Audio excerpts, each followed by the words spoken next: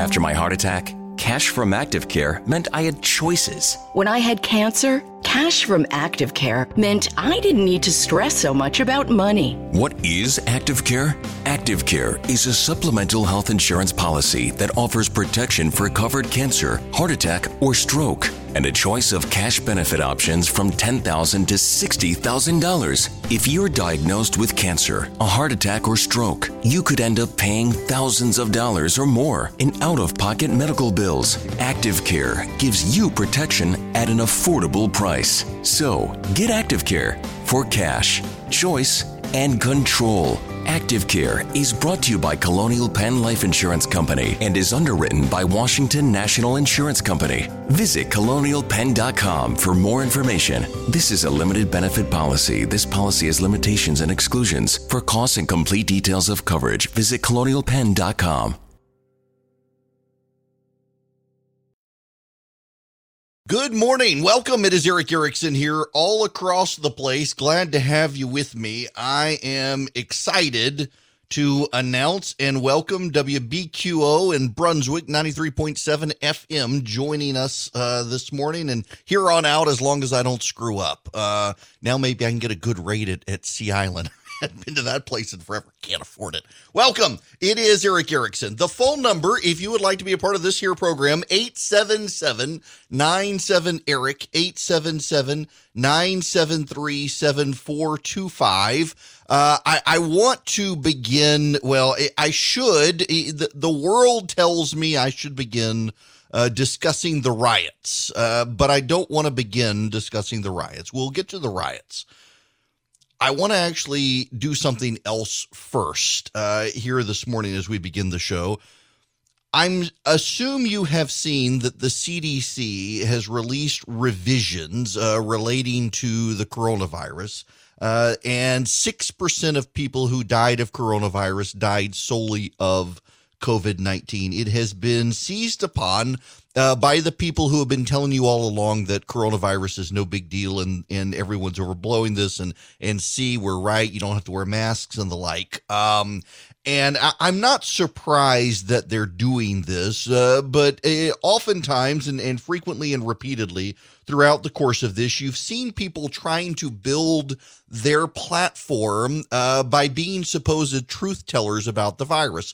They're not doctors. They're not epidemiologists. They're not specialists. They are pundits. They are conservative broadcasters and the like, and they've been telling you all along this is some sort of media hoax. This is a hoax to get the president.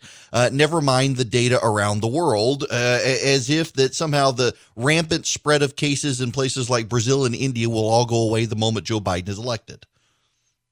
There is undoubtedly media amplification of bad stories related to Donald Trump being president, and we would not be getting those bad stories if Joe Biden were president. I don't think that's in dispute. I don't think it is. But that doesn't mean the virus isn't bad. And a lot of people are seizing on this revision of the CDC down to only 6% of people who died of COVID-19 just had COVID-19 to show you, see, it's not really that bad. They're really missing the point here because that's never really been in dispute.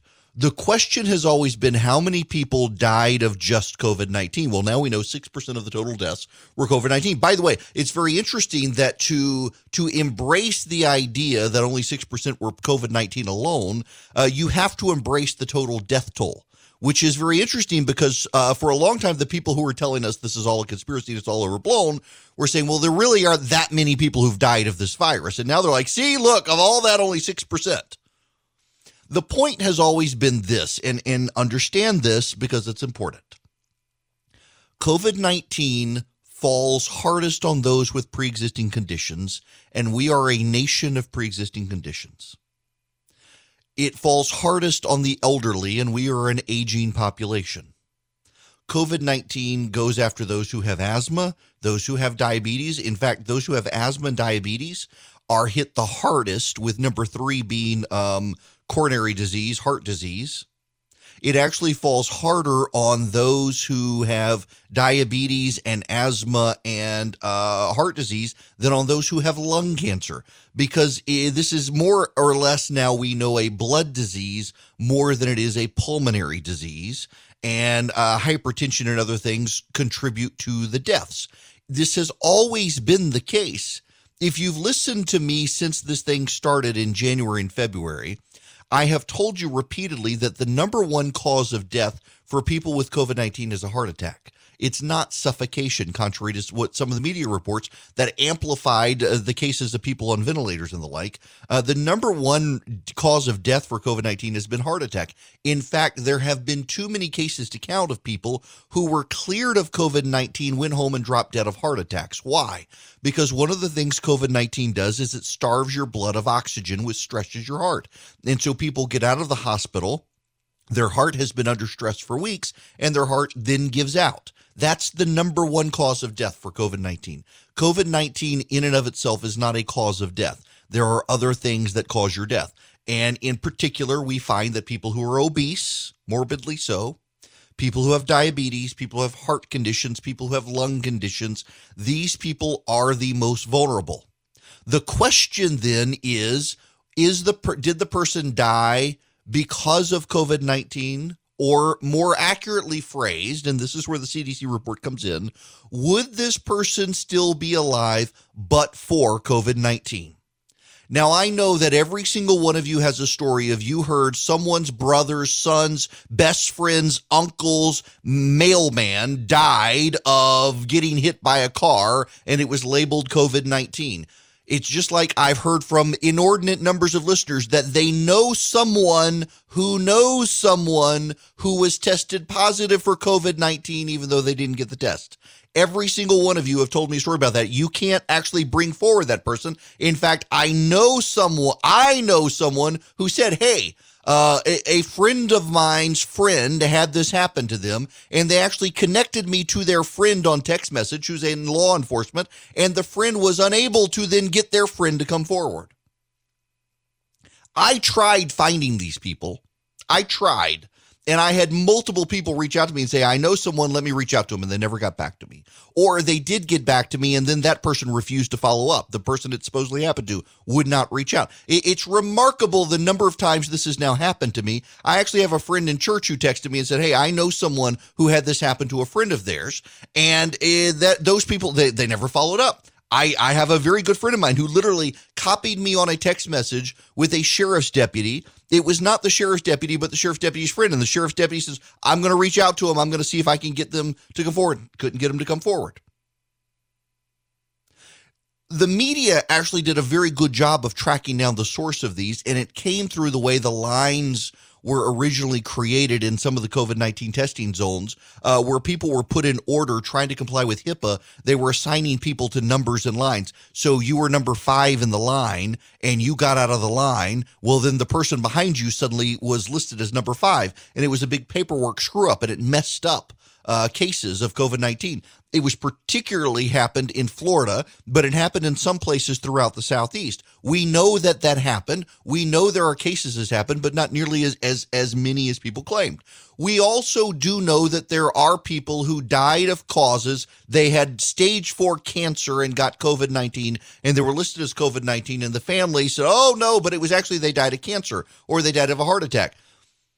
You are suddenly supposed to presume that after 100 years of modern medicine in this country and guidelines that every doctor follows, that a doctor can't determine the cause of death, that they're just listing as COVID-19. Now, I realize, yes, hospitals get an incentive to list everyone as COVID-19. And so your conspiracy mind works. Everybody's in it for the money. I mean, I get this all the time. If I say something you don't like, I must be getting money to say something you don't like. And so a hospital is listing COVID-19 death. Well, the nurse, says that actually we're told to list everyone as COVID-19. I mean, the gossips among us will do us all in. Does it happen? I guarantee you it happens that people list COVID-19 to get money. Is it widespread? I guarantee you it's not. The bottom line, though, is that we have known since January and February that most people who get COVID-19 and are healthy are fine. It's the people with underlying conditions.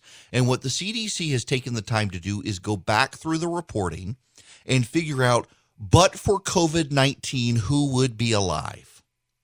And that's the way to phrase it. But for COVID-19, you have stage 4 cancer and get COVID-19.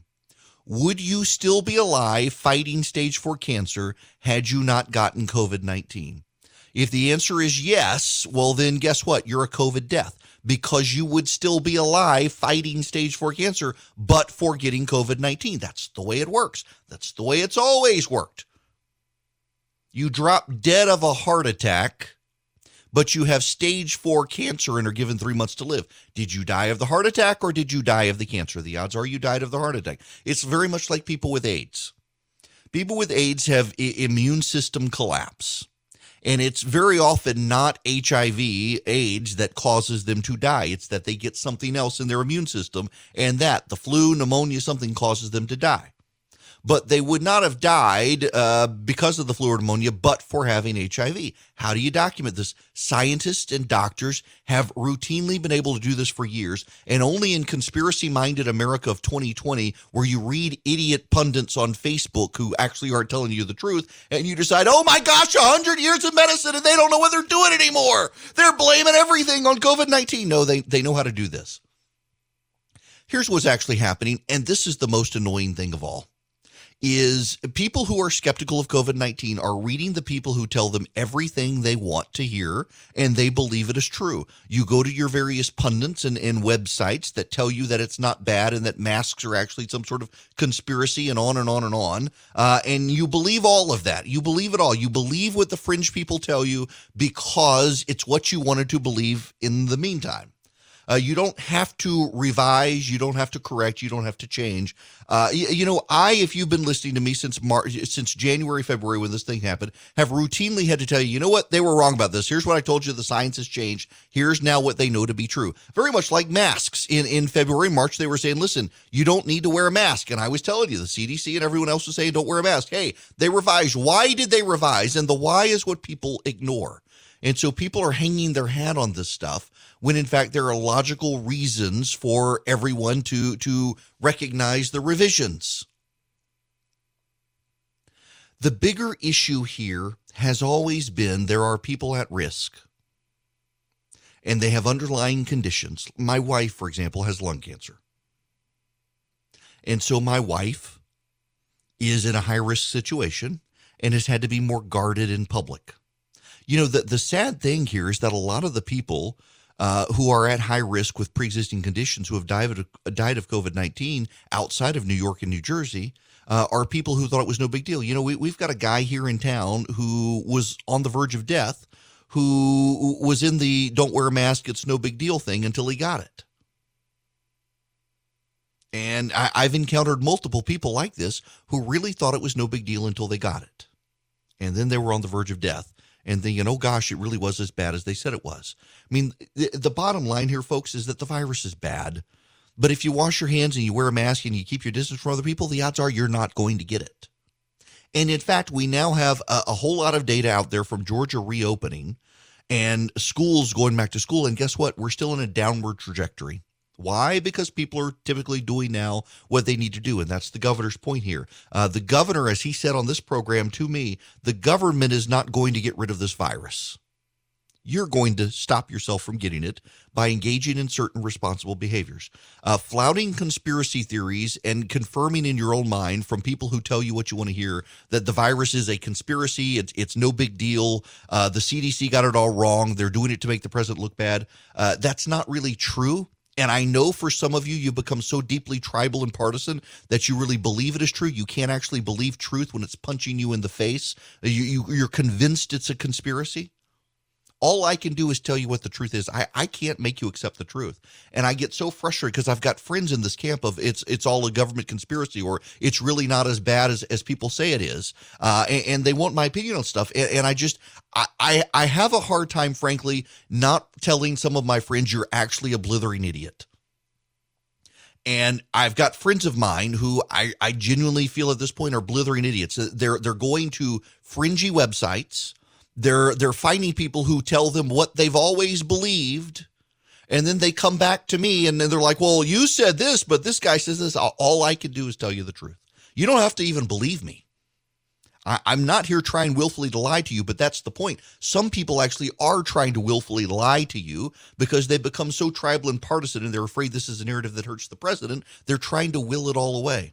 The reality is that if you've listened to me since January, February, I've told you all along, COVID-19 is not going to probably kill you if you don't have pre-existing conditions. And now we know from the CDC what I've been telling you since February is actually right. But the people on Facebook and Twitter and online are twisting this to try to tell you the CDC was wrong the whole time. No, the CDC's been really consistent about underlying conditions. Now we actually have the data that breaks out those underlying conditions and shows they've been right the whole time. If you are a perfectly healthy person, only 6% of the people who get COVID-19 are going to die. 6% too many. If you're elderly, the odds are you're going to die. But all with underlying conditions. And it's amazing to watch people twist a statement that has been consistent since February. And now the CDC comes out with the data to prove to you what they've been saying since February. And it's being spun as the CDC has lied the whole time. No, they've always said people with underlying conditions and the elderly are hardest hit. The people who are lying are the ones who are trying to twist it into something it's never been, never was, and never will be. But yet many of you believe those people because they're telling you what you want to hear.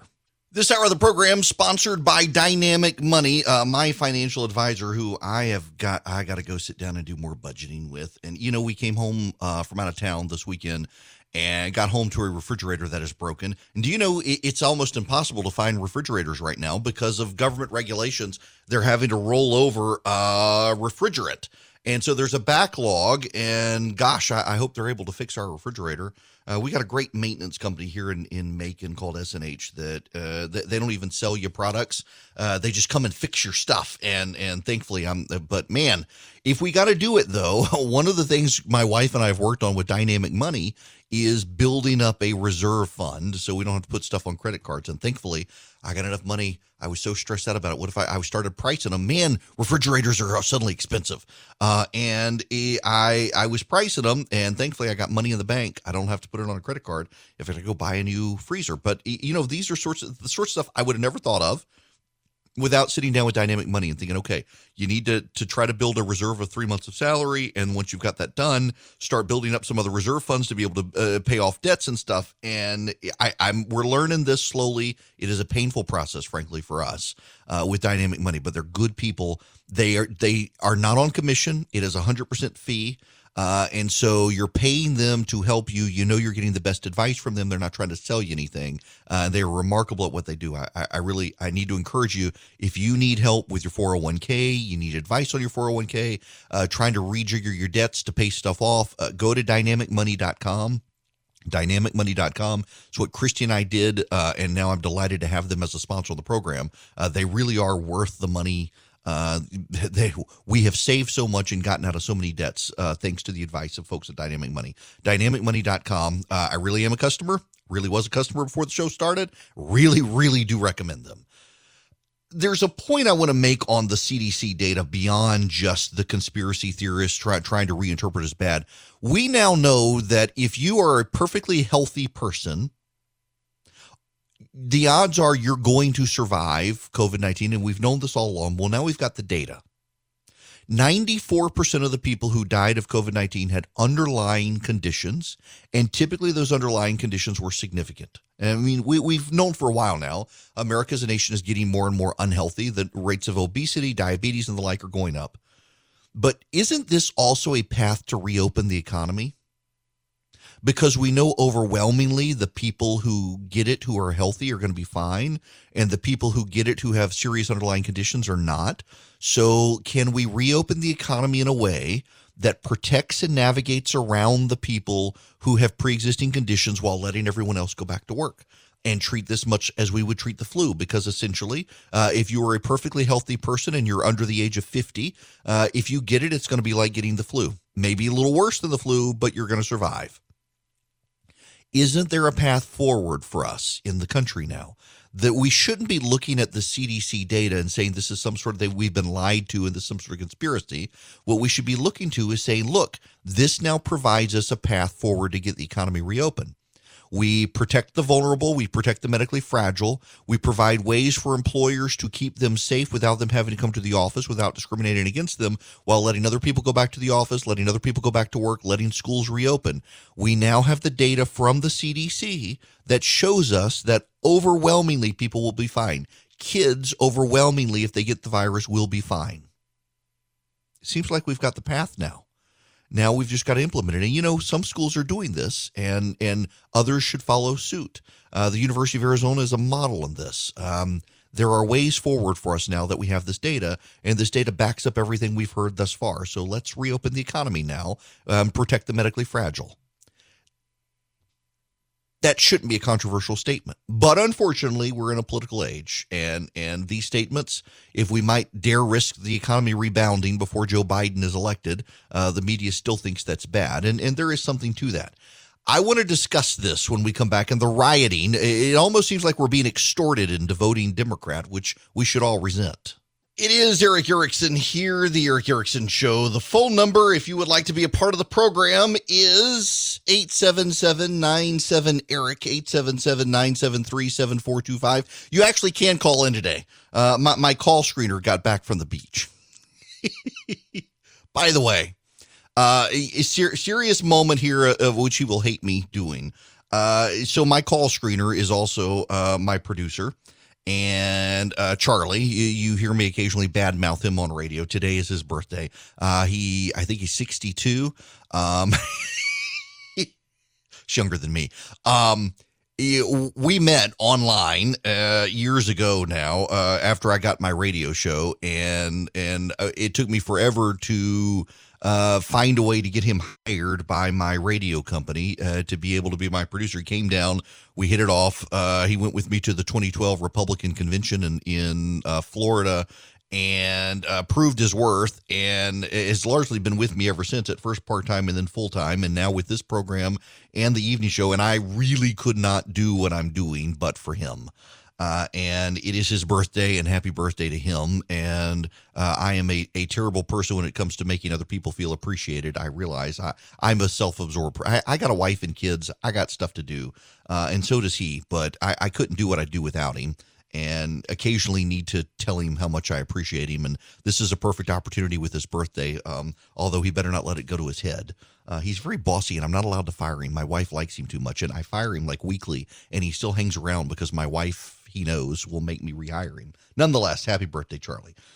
Chris Cillizza is at CNN, and he writes, so Chris Cillizza, I got to just say, if there are two things on planet Earth on which the left and the right can agree, if there are two things on the planet the left and the right can agree, it's that, one, cancer sucks, and two, Chris Cillizza is an idiot. Those are about the only two things the left and the right in North America or anywhere on planet Earth agree.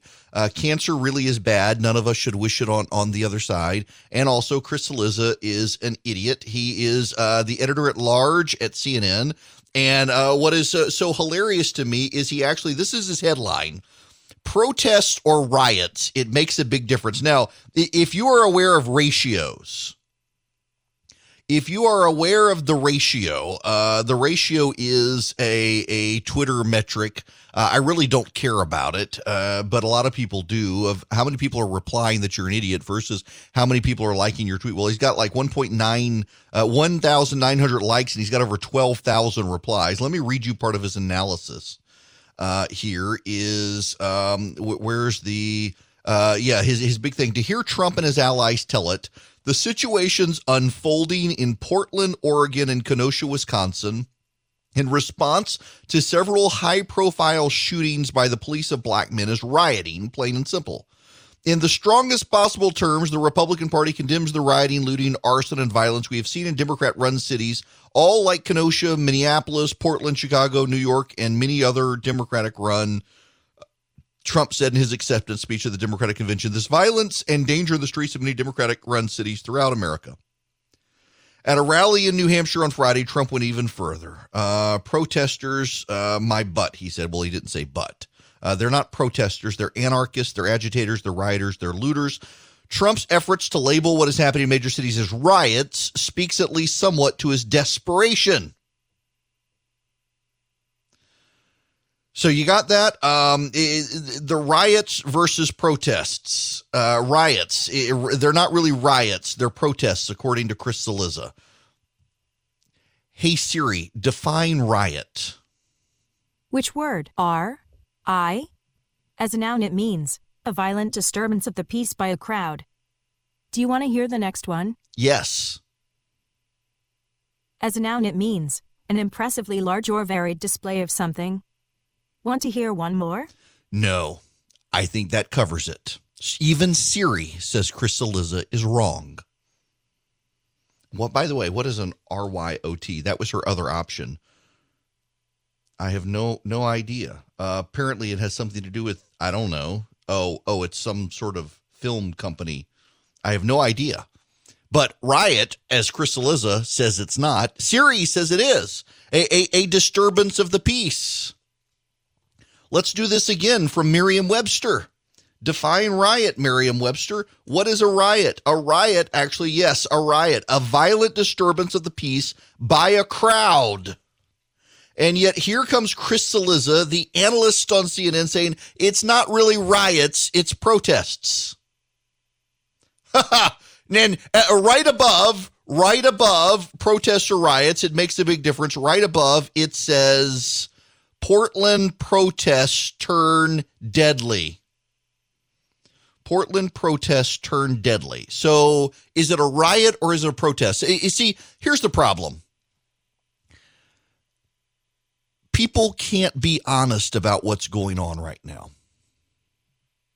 And that, to me, is the most unfortunate part of all of this, because the media knows and the Democrats know if they're really honest about it, they would have to abdicate some blame from Donald Trump. And they're so all about blaming Donald Trump for everything that happens that they just can't bring themselves to be candid and honest about what's going on.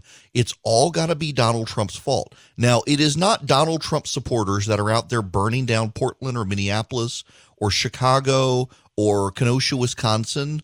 It's not Trump supporters that are in Los Angeles firing on other Trump supporters. It's not Trump supporters in Portland, Oregon killing Trump supporters. And they can downplay it all they want. I want to air you part of this, and it gives you a sense of what's going on here. This is a montage of Morning Joe on MSNBC. They are very insistent that Joe Biden is denouncing all of this, and they've put together a montage. It's 3 minutes and 30 seconds. I want to play just part of it. Republicans and some people in the media would have you believe he said it before. Take a look. There's no place for violence, no place for looting or destroying property or burning churches or destroying businesses, many of them built by the very people of color who for the first time in their lives are beginning to realize their dreams and build wealth for their families. Nor is it acceptable for our police, sworn to protect and serve all people, to escalate tension, resort to excessive violence. We need to distinguish between legitimate peaceful protests and opportunistic violent destruction. I said from the outset of the recent protests that there's no place for violence or destruction of property. Peaceful protesters should be protected, and arsonists and anarchists should be prosecuted. And local law enforcement can do that. When President Obama and I were in office, we protected federal property. We were able to do it without the Department of Homeland Security turning it into a private militia. And it could be done today. But that wouldn't help Trump's political interest. He's determined to stoke division and chaos. It's not good for the country. But Donald Trump doesn't care. His campaign is failing, and he's looking for a political lifeline. This isn't about law and order. It's about a political strategy to revive a failing campaign. Every instinct Trump has is to add fuel to the fire. Protesting brutality is a right and absolutely necessary. But burning down communities is not protest. It's needless violence. Violence that endangers lives. Violence that guts businesses and shutters businesses that serve the community. That's wrong. Well, first of all, I denounced it a long time ago. I denounced it weeks ago. And I've made it clear from the beginning that there is no justification whatsoever for violence. I'm going to stop it there because you've gotten a sense of this now. Notice that Joe Biden denounces violence. You know, when Donald Trump said that he denounced the violence on both sides in Charlottesville, and there was violence on both sides, the media excoriated him. They attacked him. The media denounced him for doing that. In fact, Chris Cuomo, that's when he began his defense of Antifa, that Antifa were just anti-fascist. There was nothing wrong with that. That happened after the Charlottesville situation, and it has escalated from there. Joe Biden is denouncing the violence on both sides, and suddenly the media is happy with the violence on both sides being denounced. Joe Biden is not denouncing any group, though, and I want you to pay attention to that. Joe Biden is not actually saying anything about who's doing it. It's just a general denouncement of the violence on both sides. When Donald Trump does this, the media demands that he be very specific. Who, Mr. President, who's doing this? We need you to say this. But with Joe Biden, here you've got this montage put together by Morning Joe in defense of Joe Biden saying he's denouncing the violence. But who's he denouncing? He's not denouncing Antifa.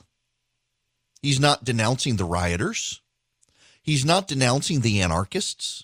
He's not denouncing Black Lives Matters. He's not even denouncing the blue check marks on social media saying burning down a building isn't violence. He's not doing any of that. He's not actually denouncing any group doing anything. And when you hear the media talk about it, the media blames Donald Trump for it. If Philip puts this on Instagram, and he probably ought to, this what I'm about to say, we're going to have to figure out a way to turn off the comments because some people are going to be really mad at me saying this. This feels like an extortion attempt by the left. You must replace Donald Trump with Joe Biden or your cities will continue to burn. It feels like a shakedown. If you don't get rid of Donald Trump, we're going to keep this up. In Los Angeles, Trump supporters did a car parade. They made a lot of noise. They got shot at. In Portland, Oregon, a self-described member of Antifa murdered a Trump supporter over the weekend solely for being a Trump supporter. In Kenosha, Wisconsin, the riots continue. In Portland, Oregon, the riots continue. There's been violence still in Minneapolis and in Chicago. And we get generic statements of condemning violence on both sides by Joe Biden, that the media is sufficient for him, but not for Donald Trump when there's violence.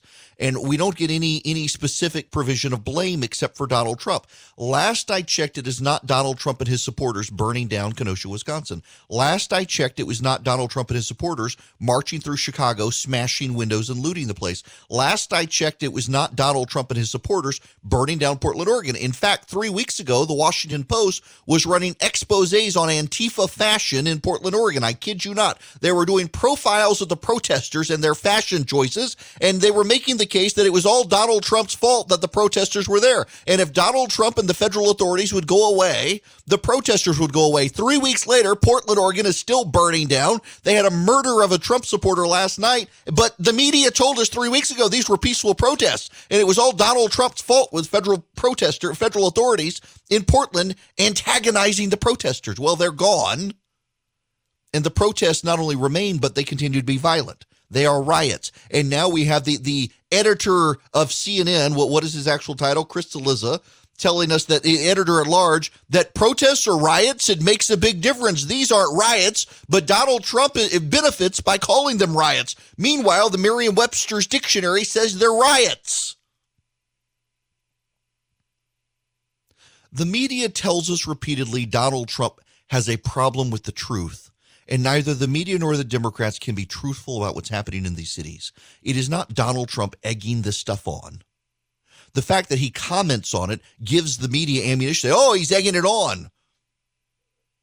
It's left-wing anarchists, and frankly, many of them to the left of Joe Biden, who don't like Joe Biden, who are doing this. These are Bernie Sanders voters. But it's of the left. It's not of the right. It's not Donald Trump. It's not Trump supporters.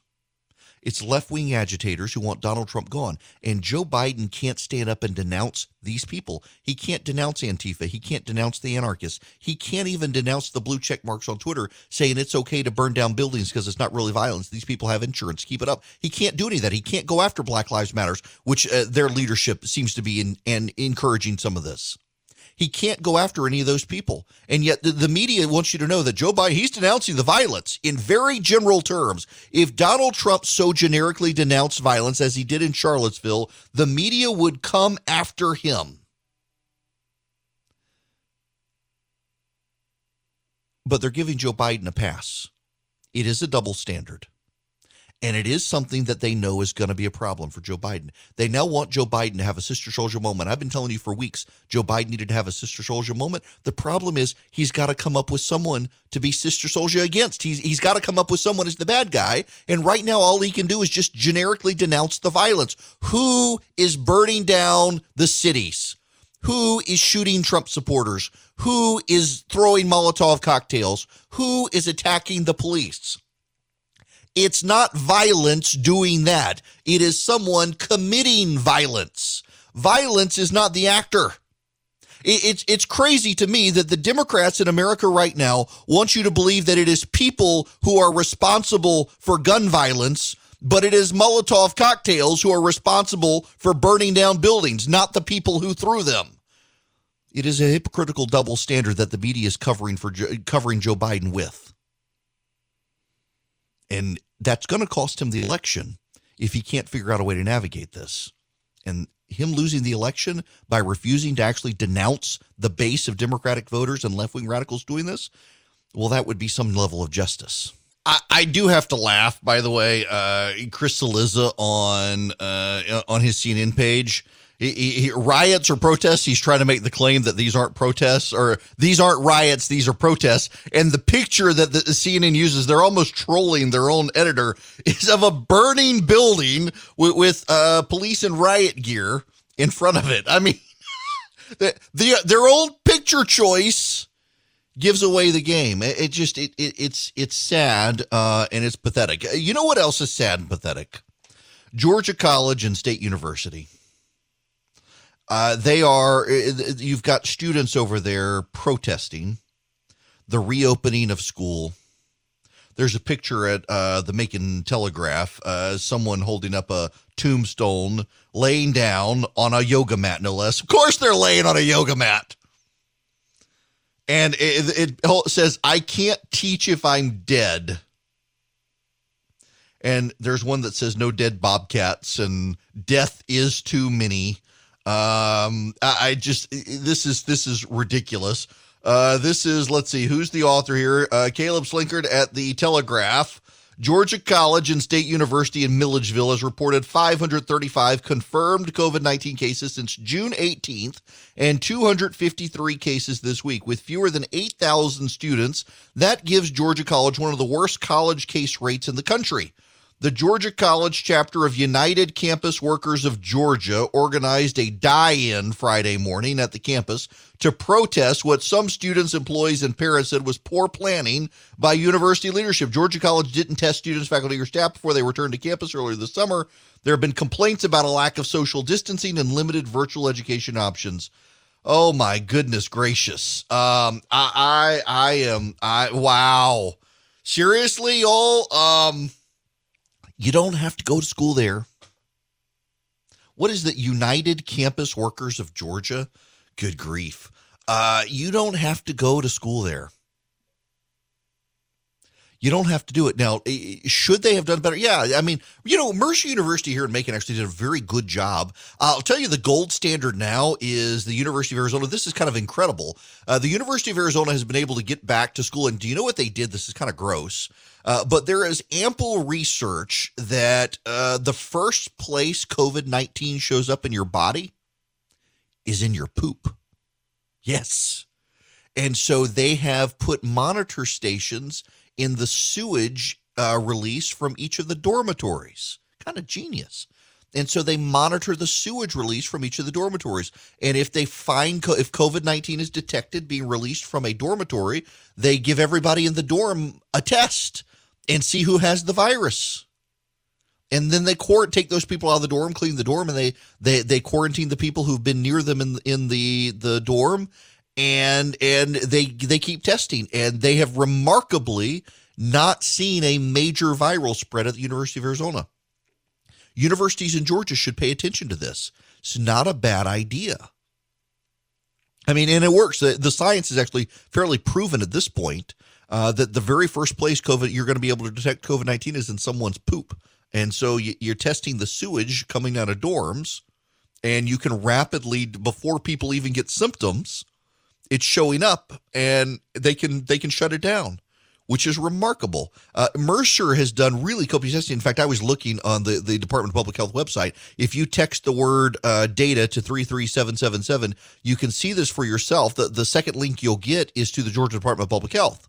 And and for those of you listening down in Brunswick and you're not familiar with the show, I like for people to be able to see links themselves. And so I text people the information. So if you text the word data to 33777, I'll send you back a link. And Bibb County is one of the hot spots. That's where I am in Macon right now.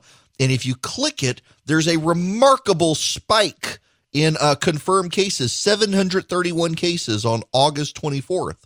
Those appear to be tests coming back from the local colleges, and they're actually spread out over July and August. But wow, remarkable data. Hello and welcome. It is Eric Erickson here. The phone number you want to be a part of the program, you can actually call today, 877-97-ERIC, 877-973-7425. The GBI's Douglas Regional Office arrested the mayor of Nashville. Now, you're thinking, Nashville, why did the Georgia Bureau of Investigation arrest the mayor? Well, it's Nashville, Georgia. Taylor Scarborough has been arrested for theft by conversion and theft of services. Turned himself into the Berrien County Jail. That's down near Adel. On Thursday, GBI's Douglas Regional Office received a request from the Berrien County Sheriff's Office to conduct an investigation regarding the allegation of property damage by a public official. The investigation revealed the Berrien County Sheriff's Office was dispatched to Nashville Mayor Taylor Scarborough. James Hobbs alleged the mayor had taken and used Hobbs' excavator without permission and caused significant damage to the machinery. Life in small town America here in Georgia. Y'all, speaking of small town America, I got to tell you a story. This is so off the beaten path from what I was going to talk about right now, but you know what? I'd rather talk about it than talk about the virus and politics.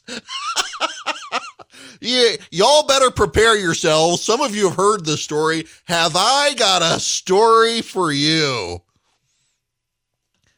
When I was a lawyer, I really liked politics a lot. Started the College Republicans at Mercer when I was there as a student, and then was the last chairman of the Georgia Federation of College Republicans in the state, and the first chairman of the Georgia Association of College Republicans. And the whole thing was fun to me. I enjoyed politics. When I was a kid, I grew up in Dubai and the United Arab Emirates, and politics was a way to connect to the U.S. And I always liked politics. Well, when I became a lawyer, I started helping races, and one of the races I ran was for a guy running for a Bibb County Commission chairman. He was in a Democratic primary, and his name was Bob Fountain, and he was a wonderful human being. Passed away a few years ago. I love the man. He was just wonderful. One of the nicest people you'd ever meet. Well, he was running for chairman of Bibb County, and he was running against a guy who everyone assumed he would win. He actually did wind up winning the primary. This is worlds collide today. So let me tell you a story about this race. I'm blushing even telling the story. I got a phone call one day from a woman who she wouldn't identify herself. And she said there was something about my client's opponent, Lance, that I needed to see. And that she had it and she wanted to give it to me. And would I please meet her? And she asked me to meet her down the street from now. If you're familiar with downtown Macon, there's the Fickling building. If you drive through Macon, you'll see in the red letters at the top, Fickling building. And if you're facing from the law school from Coleman Hill in Macon and you're looking at the building, if you look to the right side and down 3 windows, that was my office. And she wanted me to meet her down the street from my office on Mulberry Street in downtown Macon. It was at the time the Wachovia building, and then Wells Fargo, and now it's the Bibb County Board of Education. And there's some benches down there, a nice little park, and she wanted me to meet her down there. So I went down there, and I got down there. I gave her my cell phone number, and I got down there, and there was nobody there. And I waited around, and she called my cell phone. And she said she was nervous. She wanted to make sure that I could trust her. And if I would please go to the Medical Center of Central Georgia, there was a McDonald's there, and she wanted to meet me over there. So I drove over. She wanted to make sure nobody would see us. So I drove over to the McDonald's. There was nobody there. And she calls again. And she says, go back to my, she's nervous. She doesn't want to meet. So I go back to my office. And she calls again. And she's nervous and please, nobody can know it's her. Do I absolutely, I'm like, ma'am, I don't even know what you have. I don't care. I'm a lawyer. I'm not going to tell anybody you gave me whatever it is you have. I'm not going to tell anybody. She said, all right. So she tells me she'll meet me. There's a little park. What is it? The Washington Street Park. It's, if you know where the post office is in downtown Macon, there is a road there, by the post office. And it goes down a hill into a beautiful little park right there by it's Washington Park by the Washington Memorial Library. And so you go down, there's Magnolia Street. It runs down this hill. There's this little park. And in the park, there's this little bricked in, it's a stream, and you can actually see the water rolling. And there are some park benches along that. There's a line of trees, and there's some benches. And at the time, I want to say it was like 5 benches. And I get down there, and my phone rings, and she asks if that was me. Because she had asked me to describe my car earlier, and I said yes. And she says, I have left you the package in a Kroger bag under the 5th bench. Like, okay. So I go into the little park, and again, there's this little, it's kind of bricked in. There's like a spring or something, I guess. I don't think it's just rainwater because there's always water there. So it's got to be a spring that flows through there. And there are these benches, and I go down, and under the 5th bench, there is a Kroger bag. And in the Kroger bag is a paper bag. And in the paper bag is a videotape. Now, for kids these days, there used to be this thing called a VHS tape on which you could record things and play it back with video. And this was before the era of DVDs and iTunes. So I take this videotape back to my office. I have no idea what's going to be on this videotape. I literally have no idea. By now, though, based on me having conversations with the candidate I was working for and a couple of friends of mine who knew the opponent, we presume that it is the opponent's wife or ex-wife. So she's got something on videotape. So we go back to my office, and I go in. We've got this little, we're on the 14th floor of the Fickling building. At the time, the law firm has the whole floor. And there's this little corner office with a TV and a video player in it. And we go in. Well, I go in. I grab two buddies of mine who work at the law firm because I need witnesses. So we go in, we close the doors, we close the blinds, and I pop in this tape. Well, at first, it is a video of an empty office. And one of the guys I'm with, I have never been to the Chamber of Commerce in Macon, Georgia. And one of the guys I was with was active with the chamber, and the first words out of his mouth, he sees the tape, and literally it comes on, and it is an empty room. And he says, well, that looks like the Chamber of Commerce, the carpet and the wall and everything. And then entering the frame is the opponent. The opponent ain't got no clothes on. At this point, the guy in my office says, that's his office. The Chamber of Commerce. That's his office in the Chamber. And then the woman enters the frame. And she doesn't have any clothes on either. And, well, they proceed to film themselves. Yes. In the Chamber of Commerce. Now we understand why the wife wanted to get the tape out there, because it's not her in the video.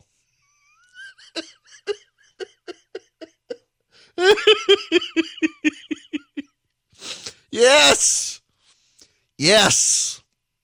Well, so we watched the tape. Y'all, it was bad. I can't describe it for you. I don't want to describe it for you. We'd like to keep this family friendly. It was bad. And so then we got to decide, what are we going to do with this videotape? Well, obviously you want to leak it to the press. Except there's a problem. I mentioned my client, Bob Fountain. Bob was an extremely good guy. And he refused to let us use the tape. So he was not going to ruin that kid's reputation. And Bob was the guy was grown, had a wife and all, but Bob was, in his mind, this guy was young, and he was not going to ruin this guy's reputation by getting that tape out there. Wanted absolutely nothing to do with it. Bob wound up losing the Democratic primary to Lance. And the Republican opponent, Charlie Bishop, hired me. And of course, Charlie, he was perfectly fine. He was perfectly fine getting the tape out there. Y'all, it was bad. I don't even want to describe for you in the ways it was bad, but it was bad. And, it was bad. And so Charlie Bishop wound up winning the race. Last Republican elected county commission chairman in Bibb County. He was a fascinating person in his own right. Now, the only reason I tell you the story is I got a text message this weekend from a group of people. And they said, hey, did you know that this guy, the guy in the videotape, he's running for mayor of Seattle? Sure enough, the mayor of Seattle is Jenny Durkin. She was a U.S. attorney. She is the first woman elected mayor of Seattle since the 1920s. She is also a lesbian. She was the first, I think, lesbian U.S. attorney. Barack Obama appointed her. And she is embattled right now in Seattle, given the protests there. Local unions have called for her to step down. She's not going to. She's running for a re-election, and it appears that the star of my videotape way back in, when would that have been? 2004, I guess, is now running against her for mayor. Worlds collide today. I'm just brain blown. No, I don't have a copy of the tape. If you're wondering, one, I don't have a VHS player anyway, but two, no, I wasn't keeping that trash. But yes, that was my story in campaign intrigue. Driving around the city one day. I don't even remember how I billed that. You know, as a lawyer, you're supposed to bill your hours. I can't even remember how I billed that. I was on a flat fee anyway, so it really didn't matter, but I had to document my hours of driving around the city of Macon in search of a woman who to this day, I've never actually met the woman. But I found the videotape under the park bench where she finally told me it was, and got to witness that, and that is something I hope to never see again, and would never have even thought of it again, except for the headlines of this guy is now running for mayor in a different part of the country, y'all. Politics is weird. Politics is very weird. And you know, the thing that I learned when I was on city council in Macon is that local politics is the nastiest politics. You know, national politics is all very abstract. It's one reason you can tell Joe Biden has been a national politician for as long, because he's denouncing the violence that's going on in the country in very abstract terms, not the protesters, not the anarchists. It's just all very abstract. The local level, that stuff is real. At the local level, it's all a very real thing. And my goodness gracious, that videotape was very real. And now that guy is resuming his political life all the way on the opposite side of the country. Wow. I got some stories to tell, and that's probably one of the best ones in politics. Well, here's your wild one for the day. This is from Michael Brown at the Christian Post. No, I don't. Stop this stupid pop-up ad. Let's imagine you're playing make-believe with your 3-year-old daughter, Sarah. You ask her, what are you today? She replies, I'm a boy and a girl and a mermaid and a king and a queen, all rolled up into one. And you smile and reply, you've got quite an imagination, Sarah. But there's nothing to smile about when it's an adult who says these things. Even less to smile about when the adult is the licensed minister. Last week, the individual in question, Jay Mai, came to national attention when she participated in an LGBTQ panel discussion during the DNC, calling for the abolition of the police, prisons, and ICE. That happened at the Democratic National Convention. This person calling for the abolition of police, prisons, and ICE at the DNC. Mai is on staff with the LGBTQ Center at Wake Forest University, and according to the cached version of the website, holds a bachelor's in sociology and women, gender, sexuality studies from Wake Forest University, and is working towards a master's in divinity at Wake Forest University School of Divinity. Mai identifies as, y'all may need to sit down for this one. Mai identifies as a Black Vietnamese transgender, non-binary, gender transcendent mermaid, Queen King, currently living out their ever-evolving truths in Winston-Salem, North Carolina. Let me review one more time. J. Mai identifies as this is self-described Black Vietnamese transgender non-binary gender transcendent mermaid Queen King, currently living out their ever-evolving truths in Winston-Salem, North Carolina. Mai is also a recently licensed minister in the Progressive National Baptist Church.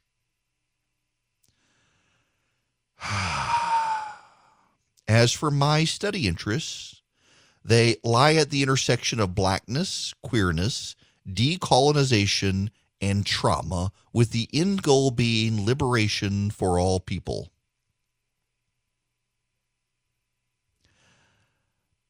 I don't even really know where to say.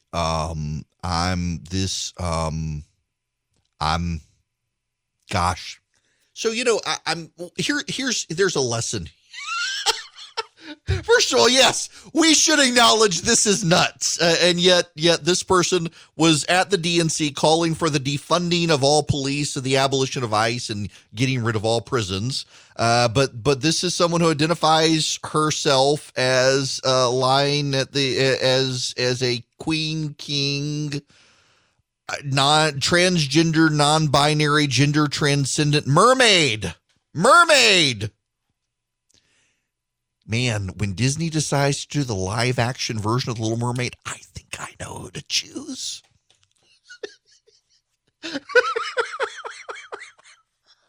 How is this stuff real? And yet it is. Okay. All right. Here's the thing. This is life lesson I have learned. When someone talks about finding their truth, the odds are they're nuts. You see, there is truth. There actually is truth. If you're a person of faith, particularly if you're a Christian, you've got to believe in the truth because your scripture says that your God is truth. When someone wants to go find their truth, what they are doing is trying to put themselves up as their own queen, king, transcendent mermaid god thing, I guess. There is no such thing as your truth. Now, I realize it is in the Oprah Winfrey-fied era of the United States of the 21st century, people like to talk about their truth. I'm going in search of my truth. My truth is that I'm a unicorn orangutan. I don't know what that is, but it's fueled by clown farts. And none of it makes any sense. It's just bat poop crazy stuff, but it's my truth. And see what you say by saying it's my truth. How can you say I'm wrong if this is my truth? It may not be your truth, so it may be wrong for you, but you can't say it's wrong for me. This is the post-truth, postmodern word games that the demented play. Is your truth and my truth can be completely different things. And you know, the alphabet gang, the LGBTQIATP alphabet gang people, they engage in this a lot. And yet you're supposed to adhere to their truth. And if you don't adhere to their truth, you're a hateful bigot. They don't have to adhere to your truth, though, but you've got to adhere to their truth. And so we're supposed to accept that this person is a mermaid, queen, king, living out there ever. And the other thing is you got to pollute the English language. You're either a he or a she. You're not a they if you're a single person, and yet they would have you believe so. And an ordained minister, let's not treat this. I don't even know what the Progressive National Baptist Church is, but it can't be a serious organization with a queen, king, mermaid as a minister. Y'all, we have reached the territory of craziness in this country, and it is on parade in major urban areas and at the Democratic National Convention. We're being held hostage by crazy in this country at this point, and it is just nuts to behold this spectacle unfold. My buddy Todd just texted me about, welcome back, first of all. It is Eric Erickson here. The phone number, if you God, King, Queen, your truth seekers wish to call it, 877-97-ERIC, 877-973-7425. I guess it would be an appropriate time to remind you all that it is ERICK. So my buddy, if you weren't here before the break, the DNC featured a woman named Jae Mai who describes herself as a Black Vietnamese transgender non-binary gender transcendent mermaid queen king currently living out their ever-evolving truths in Winston-Salem, North Carolina. I commented before break that if Disney needs someone for the Little Mermaid live action, I found your person, but my buddy Todd texted, sounds like maybe it's the casting call for Ursula. Y'all, oh my goodness gracious. And I haven't even gotten to all the Georgia news. Let me get to the Georgia news. And one thing I want to tell you, this is something I like to do while until we transcend the state of Georgia and do more national work, which, I mean, I've been very honest with everybody that Georgia is a swing state this year and is going to be targeted by both sides for the election. There is no statewide radio program that really comes from a Georgia perspective, even taking on these national stories. And so I put this one together. We give it away for free to stations. We're still trying to get on in some places, Douglas and Statesboro, Albany, Carrollton, and the like. We're still spreading, Savannah as well, and others. And slowly but surely spreading this show, and we increasingly do have a Georgia-centric focus. after the election is over, I do want to start stretching my legs and move beyond the state of Georgia, but do it in a deliberate way without alienating people. I live in Macon. For those of you who are new to the program, I live in middle Georgia. And one of the things I want to do and that I have done on my other radio show in Atlanta that I want to do here is very simple. I want to invite on the credible candidates, and there's a definition for credibility. I want to invite on the credible candidates running in this jungle election for the U.S. Senate, Democrat and Republican alike. Non-combative interviews, just who are you? What do you stand for? Why are you running? What is your big issue? I don't want you to disparage the other side.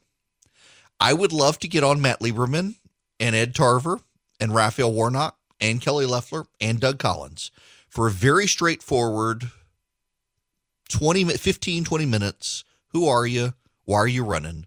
Why should people give you the benefit of the doubt? What stands out in your mind to make you better than all the other people running? And just let them make their case. And I actually enjoy these. I did this actually in 2018 in the primary with every single candidate running for governor, including Stacey Abrams and Stacey Evans. Just let them come on the radio show and make their case of who are they and why are they running. It was an hour with each of these candidates, and it was completely non-combative. It was probative, not combative. That's the way I like to describe them. I don't like to get people on this program because I'm not a hostile person. And I don't want to pretend, I don't want to play something on radio that I'm not in person. And I'm not, I mean, I can have a dispute with someone and push them, and they push back on me and let people think for themselves. But I actually think it would be worthwhile letting these people come on. And, you know, the reality is in this day and age, though, if I were to invite a Democrat on this program and let them make their case for 50 minutes, I would get just obscene hate mail from conservatives for daring to let them come on. But I think you should be able to get to know the people, even if you're not going to attack them, or even if you're not going to vote for them, you're going to attack them. You're not going to vote for them. But why not hear from Matt Lieberman and Ed Tarver and Raphael Warnock? Now, I say credible candidates because I know there are 2,000 candidates running for the U.S. Senate here in Georgia. And let me rewind and explain this for those of you who don't know. So Johnny Isakson, the United States Senator, left his seat early. And under the laws of Georgia and the nation, the governor of the state of Georgia gets to pick a replacement. Although this goes back to the pre-election days of the Senate, where the governor appointed senators based on the consent of the General Assembly. And we still have this situation now in Georgia where when a Senate seat becomes open, U.S. Senate seat, the governor appoints someone to that seat. And that person is allowed to serve the duration, or is allowed to serve until the next general election. And then will serve, if confirmed, for the rest of that person's term. Brian Kemp wanted to find a non-traditional candidate for that seat. He was lobbied mightily to put in Doug Collins, and decided he wanted a woman and wanted a non-traditional candidate and went with Kelly Loeffler. And a lot of people are upset about that. They think it was almost a done deal because, you know, they dragged out the process of letting people submit resumes, and then Loeffler's dropped and they closed the nominations process and he picked her. And a lot of people complained about the process, and I understand that. He chose Kelly Loeffler. I have told everyone, I've been very upfront, even with Doug Collins, who I know and dearly respect and love the guy. But I told him I'm going to give the governor the benefit of the doubt here and let Loeffler prove herself. And then she will have if she's confirmed in November, she'll have 2 years. And then that's when Johnny Isakson's term would expire, and she will have to be up for election again in 2022. And that is to a degree why the governor wanted a female Republican, thinking in 2022, being able to run statewide with a female Republican in the Senate seat would actually do some good. There was a strategic calculation there you could disagree with. That was the logic. I trust the governor. I respect him. That's why I said I would vote for Kelly Loeffler. As much as I love Doug Collins. And if Loeffler in 2 years has proven herself to be squishy, well, then let's replace her with Doug Collins, but give her the chance. In any event, it is under the laws of the state of Georgia called a jungle election. Now, jungle elections get their name by everybody being piled on the ballot together. Democrat and Republican. And the state house, the Speaker of the House, is friends with Doug Collins and tried to get this changed, thinking it could benefit Collins by having a primary. The governor said he would veto it because it would be changing the rules of the election in the middle of the election. And the governor, philosophically, I think is right. You don't change the election in the middle of the election. So jungle primaries are something I'm familiar with from Louisiana, where I grew up, where everybody, Democrat and Republican, pile on the ballot together. And then if you get over 50%, you're automatically the winner. If you don't, you go into a runoff. In Louisiana, it was very weird in that you used to do this. You'd have like the election in June and then August. And so you would have your congressional nominee. You don't know who was going to Congress in August, never mind the November election. And it was ruled unconstitutional by the U.S. Supreme Court because the Constitution mandates the election has to be the first Tuesday after the first Monday in November. And so they moved everything. So the jungle primary is now November, election day in November, and then there could be a runoff after that. Well, that's what's going to happen here in Georgia, is that you will have the election day will be the first Tuesday after the first Monday in November. That is, it will coincide with the election for David Perdue. It will coincide with the election for the president. If no one gets to 50%, there will be a runoff in January. The future of the United States Senate could hinge on Georgia in January of 2021, much like, if you will recall, years ago, the Max Cleland-Saxby Chambliss runoff. It was an interesting dynamic there with Chambliss and Cleland back in the day, and now we could see this again. Will there be? Yes, I suspect there will be a runoff in January. The question is, will it be two Republicans or will it be a Republican and a Democrat? The odds are that none of the Democratic candidates, and there are three major Democratic candidates. There is Ed Tarver. There is Raphael Warnock, who's the guy the Democrats would like everyone to consolidate behind. And then there's Matt Lieberman, the guy the Democrats hate because he got in early and has raised a ton of money. He's Joe Lieberman's son. Joe Lieberman, former vice presidential candidate and senator from Connecticut. And those three, when I use the word credible, the reason I say credible is because there are a bunch of people running for this race. The problem is most of them are polling at 1 or 2% and can't raise a ton of money. And I don't want to give attention to, and I don't mean to be rude or condescending. I really don't. I just have a limited amount of hours in the day, and you have so many candidates, I can't do it all. And so I would like to see people who are 10% of the polls or have raised like $5 million. And if you can get to those numbers, I'm happy to interview you. And right now that's Ed Tarver and Matt Lieberman and Raphael Warnock and Doug Collins and Kelly Loeffler, those five, out of the thousands of other people running. And I think it would be worthwhile sitting down and getting you exposed to these candidates, Democrat and Republican alike, on who they actually are. So I have a confession to make regarding this. I'm a partisan. I was an elected Republican. I am a conservative. I am a Christian. I don't vote for people who support abortion rights. I will not vote for people who support abortion rights. I think it is killing children, and I'm philosophically opposed to that. But I also believe that we have reached an age in this country where if you support a different party or have a different political philosophy or you support abortion rights, that you are oftentimes by people on my side seen as evil. And on the other side, those people see conservatives as evil. And it is because, in part, we have become so tribal as a society, we have lost the ability to have civic friendship. And what I mean by civic friendship is where you and I may not be per se friends with someone, but we recognize the inherent worth of that person, and that while they disagree with us philosophically and politically, we recognize it is a disagreement among people of a common country, and we just disagree.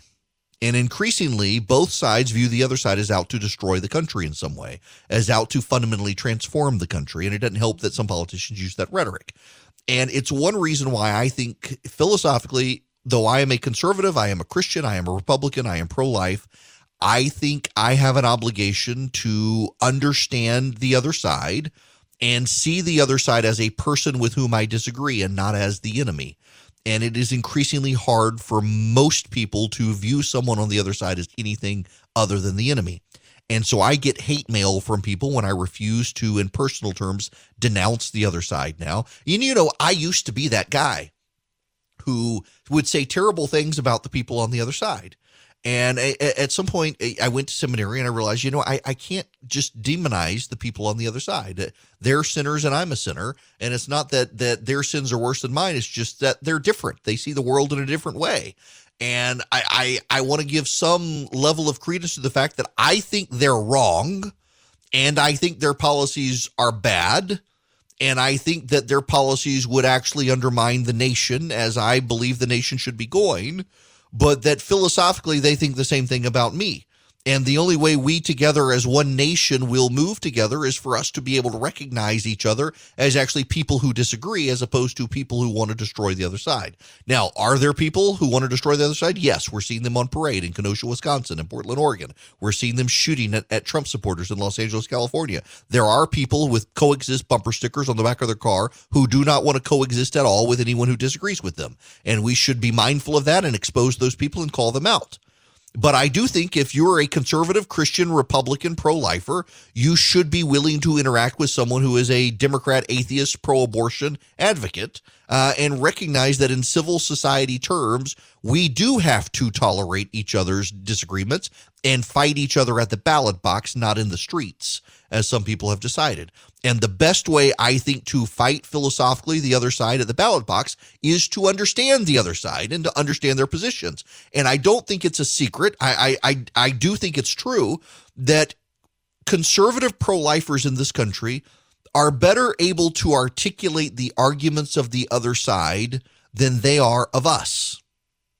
Because increasingly in this country, if you, for example, me, living here in Macon, Georgia, I know where most of the people who around me live, how they view the world philosophically.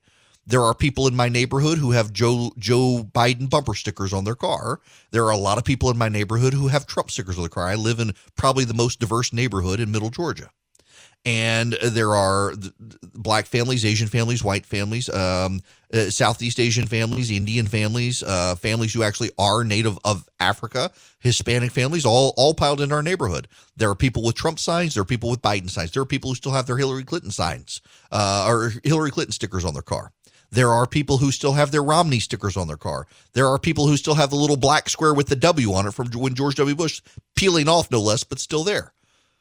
And the neighborhood exists because all of those people, in their differences of agreement on politics, still operate neighborly in a fashion where we all kind of watch out for each other in our neighborhood. And increasingly in this country, those of us on the right live next to people who are of the left. And it is very easy now, someone of the left, to never have to interact with someone of the right. You live in an urban corridor. You live, for example, in downtown Macon, where I live, or you live in one of the gentrified areas of downtown Atlanta as a progressive activist.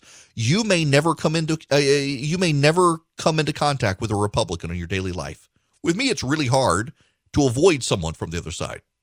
And we see this play out nationally, where people on the right are much more able to honestly and fairly articulate the arguments of the left than on the left they are of the right. On the right, we're able to honestly articulate a pro-abortion person's position, and on the left, they really do think we're out to control their uterus, which isn't true at all.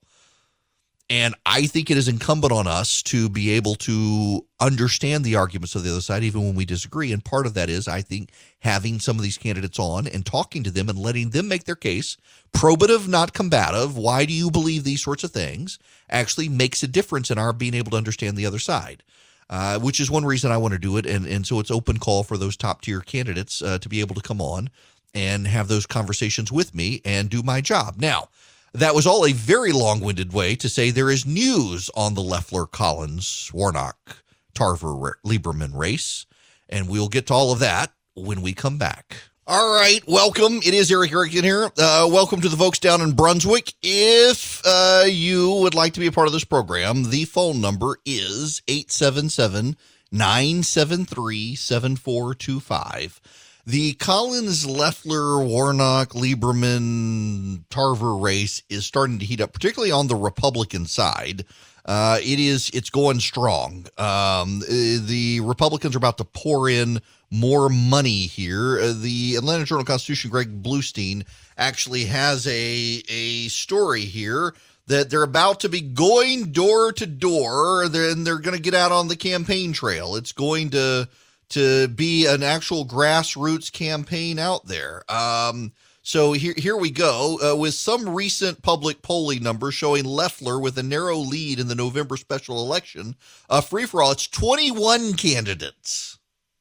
The internal divisions are sharpening. Loeffler plans a sweep of events across the state this week that feature more of her institutional support from Brian Kemp's circle. Campaign stops will feature Jeff Duncan, John King, Brian Kemp. Unable to match Loeffler's ad onslaught, Collins has tried to reframe this as the authentic conservative, which is why his campaign plans to heavily promote a Stacey Abrams clip. They aim to frame the video of Abrams, reviled among Republicans, as evidence Loeffler isn't the hard-right politician she portrays herself to be. Now, what is that? Well, there's a Instagram video. It surfaced of Loeffler embracing Stacey Abrams mid-court of an Atlanta Dream game weeks before she faced Brian Kemp. It's a clip that Collins' campaign will relentlessly push. Okay. On the merits of this, I'm just not sure it's wise. And the reason I'm not sure it's wise is because though Loeffler was on the court embracing Abrams at an event weeks before Abrams faced Brian Kemp, Loeffler was actually one of the fundraising chairs for Brian Kemp at the time, and Brian Kemp picked her after that. And also, there are lots of statements of Doug Collins praising Stacey Abrams. And so if you do that, you're going to trot that stuff out. In fact, you're already seeing this. The Loeffler campaign, Stephen Lawson, the spokesman for the campaign, says, no photo or video can erase the fact Doug Collins voted with his good friend Stacey Abrams over 300 times to raise taxes, undermine the Second Amendment, blah, blah, blah, blah, blah. Well, you know, Collins and Abrams actually are friends, and they do get along. I've met Abrams. I interviewed her for an hour. She's a very nice person. We disagree on everything, but we were friendly towards each other. I just don't know that making Stacey Abrams the boogeyman in this, though, is a smart thing to do, and that may be the best attack. They're certainly trickling this out from the Collins campaign about Loeffler and Collins, but then there are the videos of Doug Collins also saying that Abrams is a friend. My suspicion is, if I had to call the race, my suspicion is that Collins and Loeffler are going to be in the runoff. I think they're going to leave behind Warnock and Lieberman and Tarver. And I think the two of them themselves will make it to the runoff. And it will be essentially which one loves Stacey Abrams more. We will have to put up with that in January. Honestly, as long as it's Loeffler and Collins, I don't care. They're both very nice people. I know them both. I like them both. I would not cry if Doug Collins were senator. He would be awesome. But man, we're going to have to put up with this until January, I'm afraid. That's the downside of this race. Hello and welcome. It is Eric Erickson here all across the state of Georgia and now Brunswick and the Golden Isles. Welcome down there. Beautiful part of the state. I don't get down there enough. Now I have an excuse to go. Thank you all for joining us from down there, 93.7 FM WBQO. Glad you're with us now as we continue to spread across the state. The phone number, if you would like to be a part of this here program, is 877-973-7425. 877-973-7425. I was talking in the last hour about the candidates who have qualified for the United States Senate special election in Georgia. Let me give you the list. It's not just Collins, Loeffler, Warnock, Tarver, Lieberman. There are 21 people who will be on the ballot. Let me give you the list. Tell you a little bit about each of them. Doug Collins, he is the U.S. representative for the 9th Congressional District. You all know him. Derek Grayson, he lists himself as a minister. This is how Wikipedia lists him. Minister, network engineer, software developer, perennial candidate, U.S. Navy veteran. Annette Davis Jackson, she was a 2016 Republican candidate for the state Senate. Wayne Johnson, former chief operating officer of the Office of Federal Student Aid.